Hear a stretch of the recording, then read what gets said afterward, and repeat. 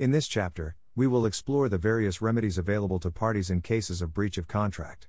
Remedies serve to compensate the non-breaching party for their losses and aim to restore them, as much as possible, to the position they would have been in had the contract been fully performed.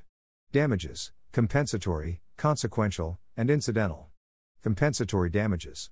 Compensatory damages are the most common form of remedy for breach of contract. These damages aim to compensate the non-breaching party for their actual losses resulting from the breach. Key points include: direct losses. Compensatory damages cover direct losses, such as the cost of completing the contract with another party.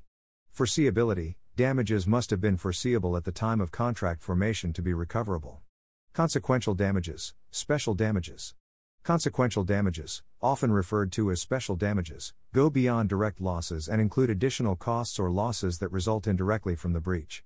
Law students should understand the principles of consequential damages. Foreseeability. Like compensatory damages, consequential damages must have been foreseeable at the time of contract formation. Causation. There must be a clear causal link between the breach and the consequential damages. Incidental damages. Incidental damages are the additional costs incurred by the non-breaching party as a result of the breach. These damages are typically recoverable when they are reasonably incurred to mitigate losses. Specific performance. Specific performance is an equitable remedy that may be available when monetary damages are inadequate to compensate for the breach. Law students should understand the key aspects of specific performance.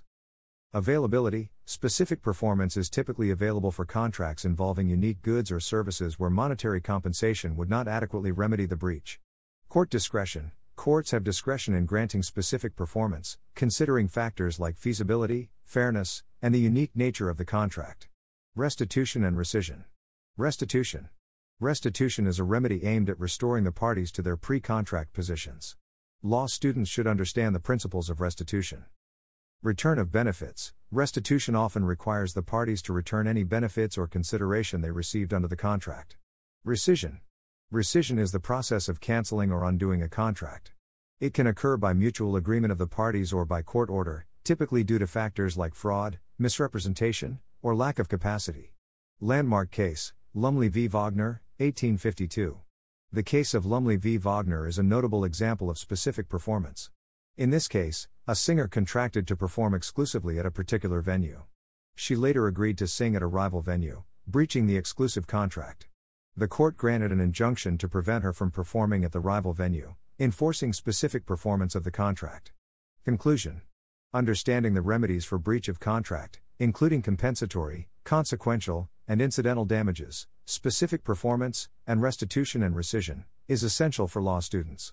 By recognizing when each remedy is applicable and the principles governing their use, students can provide valuable legal counsel in contract-related disputes.